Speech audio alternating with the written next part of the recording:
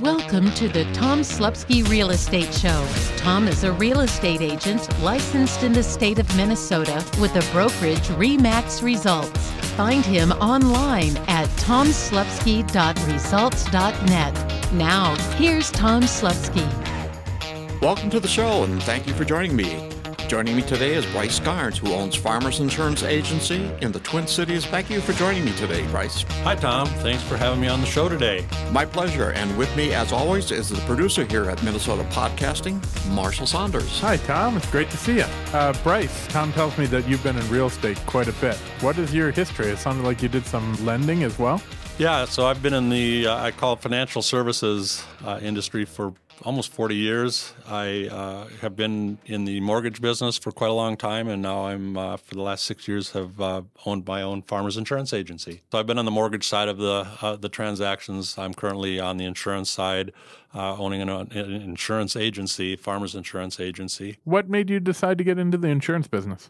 That's a great question. I was in the mortgage business for a long time, starting out originating. I've owned my own mortgage company in the past in the Twin Cities. I've worked outstate running mortgage, essentially worked my way up through management to becoming a regional mortgage sales manager. A lot of consolidation going on in those industries. I was getting a little tired of looking over my shoulder all the time, so I decided it would be fun to try something different. I was given the opportunity to get into the insurance industry and own my own agency, so becoming a small business owner was very appealing to me.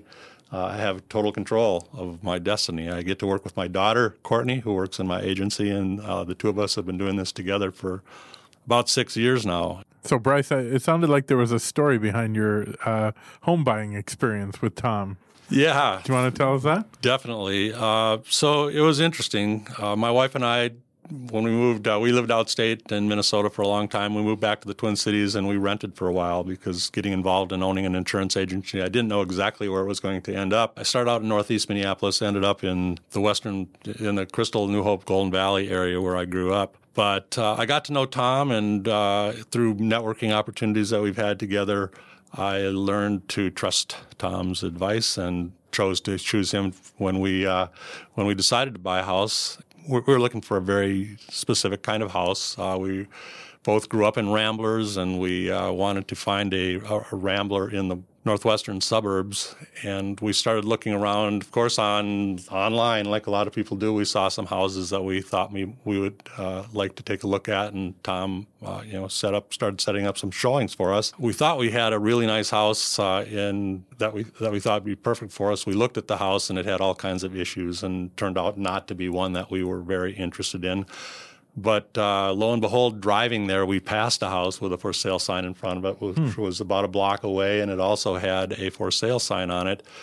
But it turns out the house was no longer on the market. And it's like, oh, man, it's like, I just want to see that house. So Tom has been in this business long enough that he knows a lot of people in the industry. He happened to know the individual who had that listing, called him up, and even though the house had been taken off the market, the seller agreed to let us see it. He set up a showing, so we went and looked at the house and liked it a lot. We really liked it a lot. We looked at some other houses. We kept coming back to that and decided we wanted to make an offer on it.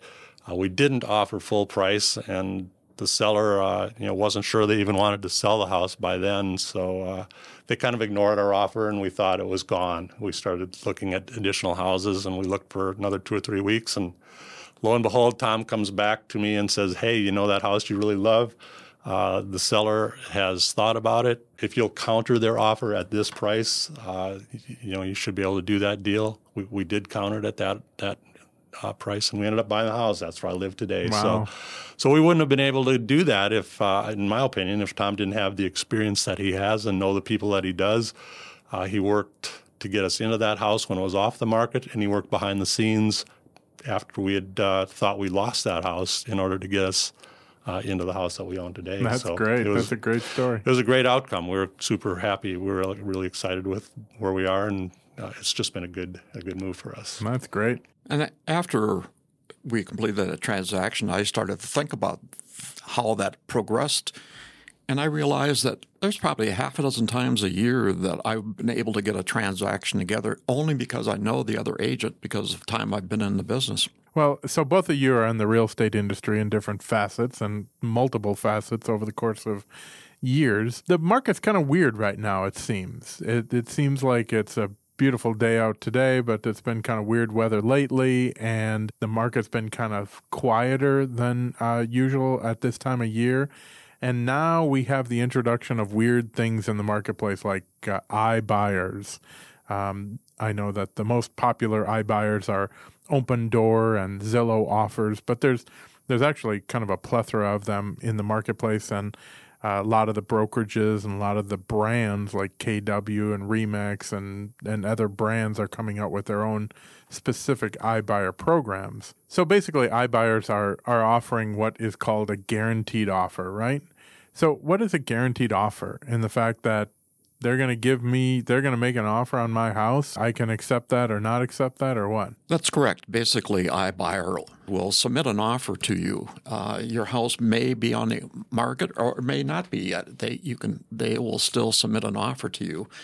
They will give you the opportunity 3 or 4 days to consider that offer if you want to pursue it or not. But typically speaking, that it's really designed only for those people who need urgency to get out of a house quickly. Because if you think that if your house is worth $300 and they may even submit an offer for $300, but some of their selling expenses that are involved in it is going to net you a whole lot less than a traditional sale. Sure. So that's something to take in consideration as you're looking at those.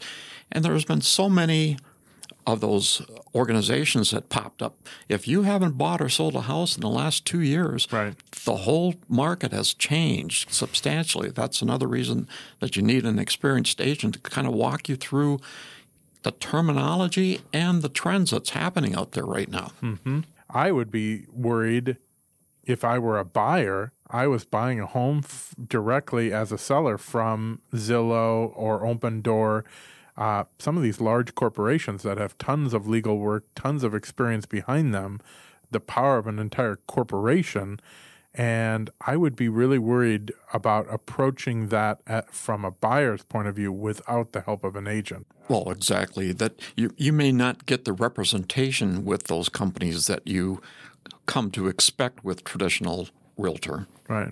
And sellers can do things that normal consumers, when they are represented by an agent, can't do.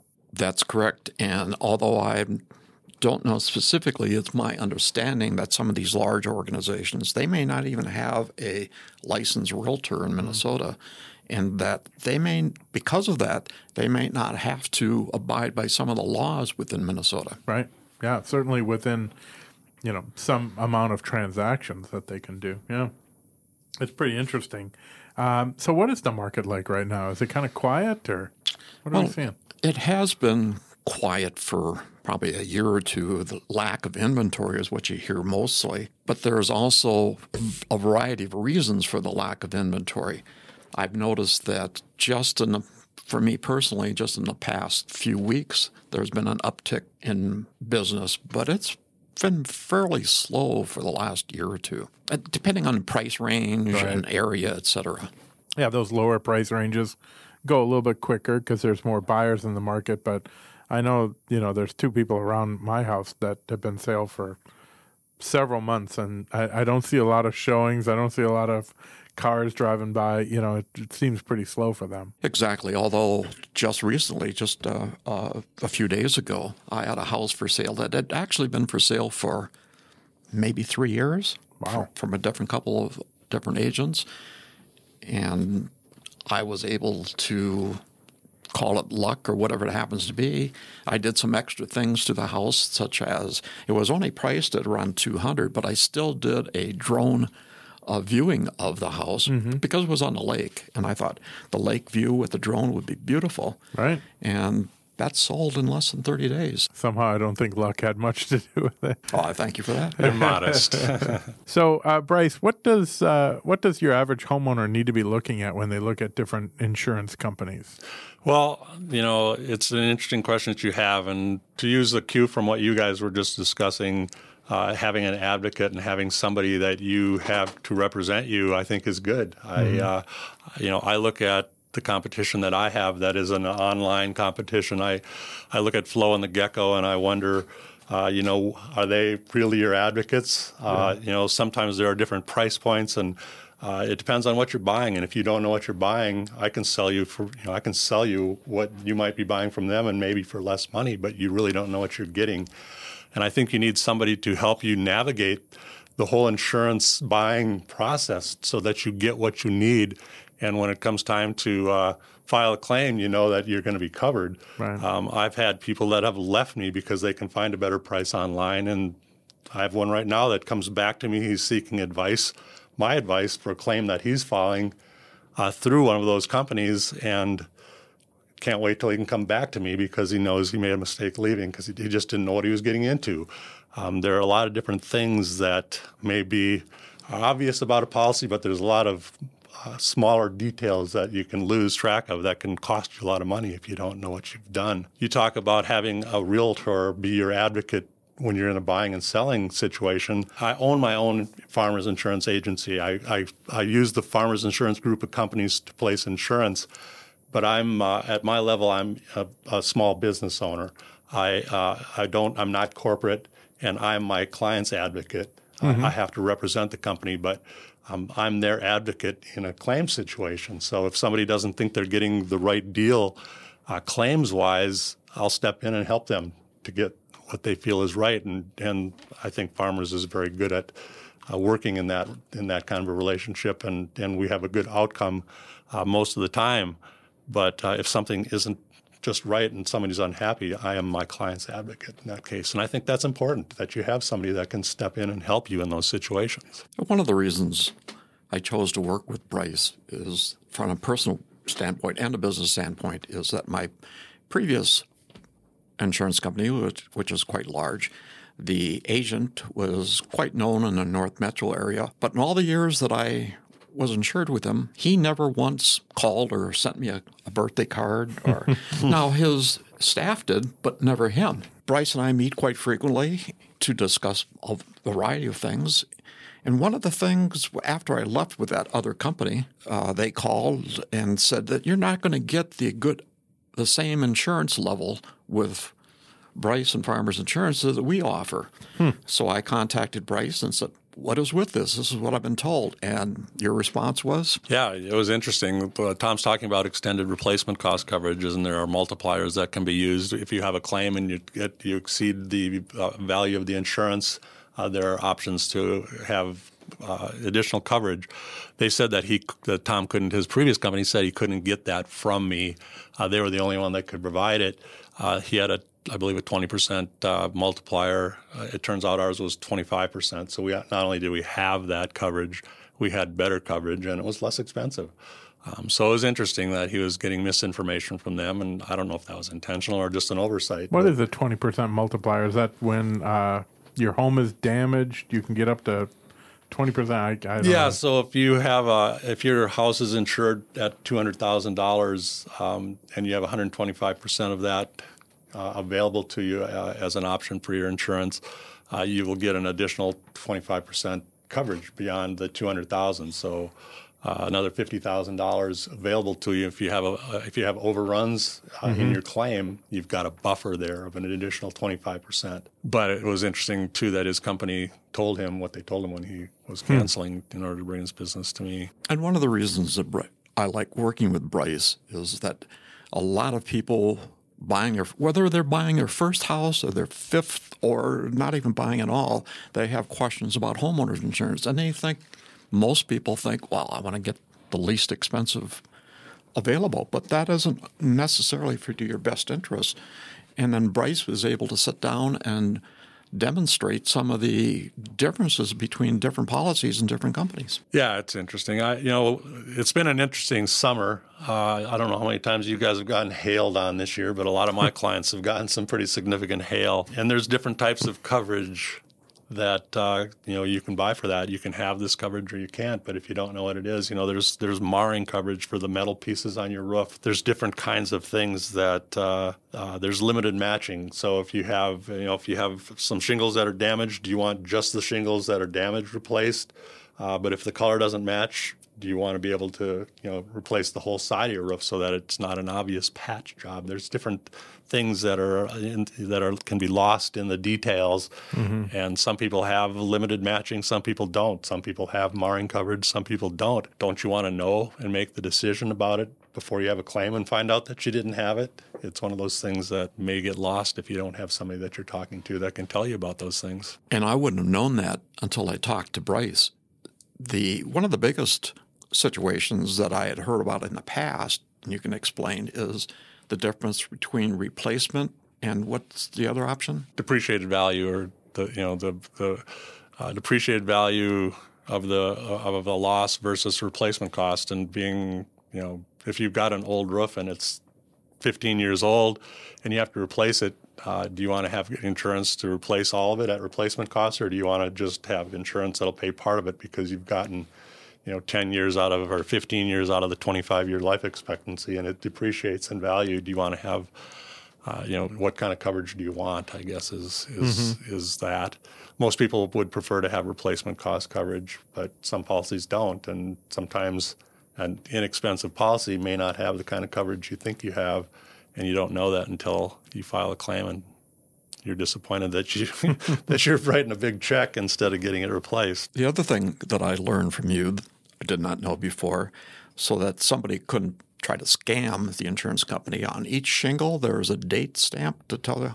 Yeah, shingles actually have dates on them, so you can typically know when a shingle was put on. It's an interesting question because we get a lot of questions about that today, and there are policies that have restrictions on replacement value. Some policies will, after 15 years, they won't let you have replacement cost value, so 15 years on a shingle, because in theory, you've gotten 15 years out of it. Why should you replace, why should I get replacement of that? So some policies restrict that. Well, if you buy a house and you're not sure how old that roof is, it's kind of important to know the age of your roof in order to make a good decision about what kind of coverage do I want, or what kind of policy do I want. So I found out from our roofers, we have some trusted people that we like to talk to about roofs, and if somebody has a question about a roof, rather than just hire the guy that shows up at your doorstep the day after a hailstorm, we have people that we work with that have been in the business a long time and are going to be around for a long time. So sometimes I'll send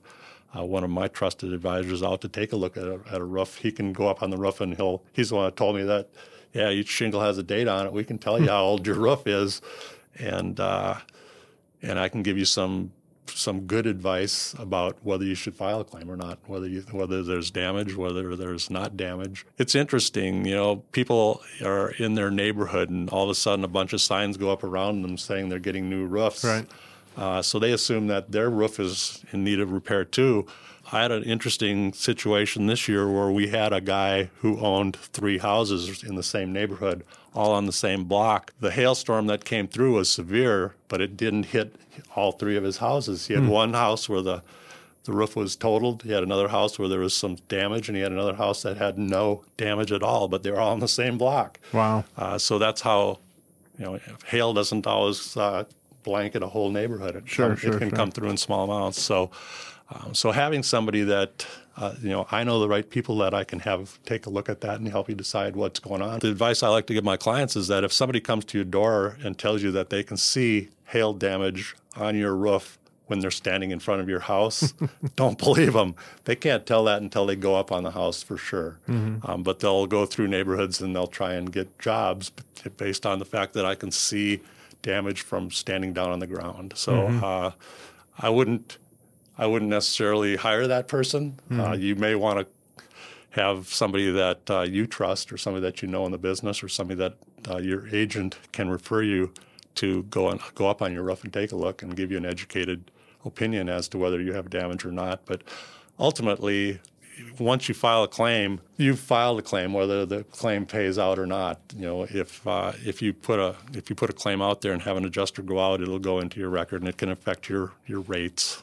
as most people understand. So let me interrupt you there. There's also, I understand, just in purchasing a house, there's such a thing as called a CLUE, C-L-U-E report, that if you have too many claims against a property, that even somebody else purchasing that property may have a difficult time. Is that true? Yeah, it's interesting. It's amazing how much data is available online nowadays. And hail claims and history, people talk about having credit reports. There are similar types of information out there for insurance claims and for, if you're buying a house and you're getting rated for your insurance, if your house has had a lot of claims, it could be a situation where you might have more expensive insurance or you may not get insurance at all. So I've had the situation like that where I've had to prove that the types of claims that my client the house that he was buying had a large claim on it, a large water damage claim on it, and if you have a $50,000 or $75,000 water claim and you sell that house 6 months later, there's going to be questions asked about that house. Is it still a sound house, and what caused that huge water damage claim? If the house is leaking all over the place, that's one thing. If in this case, my client, somebody had recently installed a pedestal sink, and the little hose that goes from the faucet into the wall was dripping, and this person was out of town, and it dripped to the point where it did a lot of damage to a very large hardwood floor. It was not a damage that was done by faulty issues with the house. It was just a bad job of connecting a hose that started dripping.